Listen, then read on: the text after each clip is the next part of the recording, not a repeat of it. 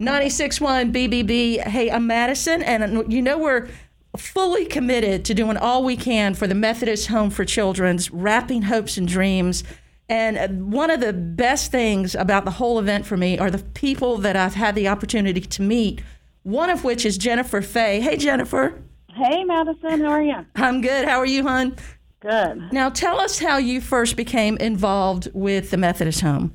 Sure. So I went to an information session in probably October or November of 2015. So I was interested in becoming a foster parent and had heard about the agency. And once I went, I just felt at home and knew that that was who I wanted to get licensed with and start my journey on fostering. Now, for you, what was that feeling inside of you that said, you know what, I want to be a foster parent to a little boy or girl?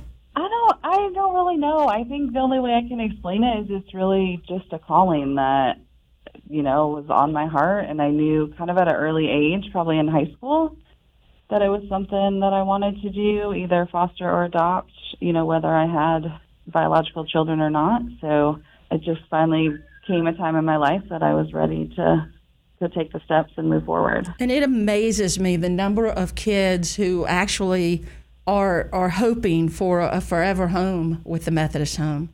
Hello. Hi, Kaya. How are you? Hey, it's Madison. We go way back, remember? Yeah, we saw her last.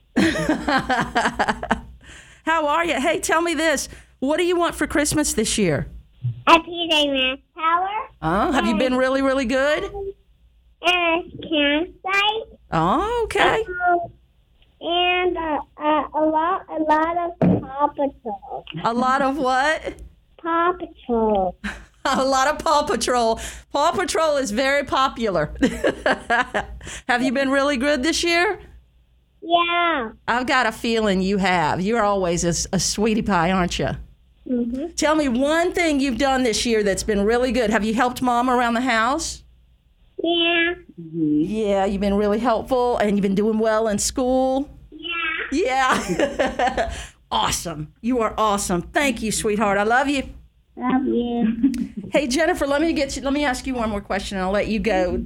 For everybody listening, why is the Methodist Home something that they should try to help out this year? What would be one thing you could say to encourage them? I know it's been a tough year for everybody, but one thing you could say to encourage people to give to the Methodist Home? I think, like you said, this year has been pretty insane for everybody, but I think it's really stop and think about, these kiddos that aren't with their families. It's just to be able to kind of make sure that their Christmas is really bright. Yeah. And just shine a little light for them so that even, in their darkness that they're experiencing right now, that they have that light and love. I was thinking about that on Thanksgiving morning. I said, we all are wishing we could spend time with our families right now, but what about these kids that don't have a family to spend any holiday with, They really don't have that choice. That choice has really been taken from them compared to those of us who are, protecting ourselves from. Mm-hmm. Well, that is one of the biggest reasons Wrapping Hopes and Dreams is so important. And thank you for being a part of the success of it this year. I appreciate you. Absolutely.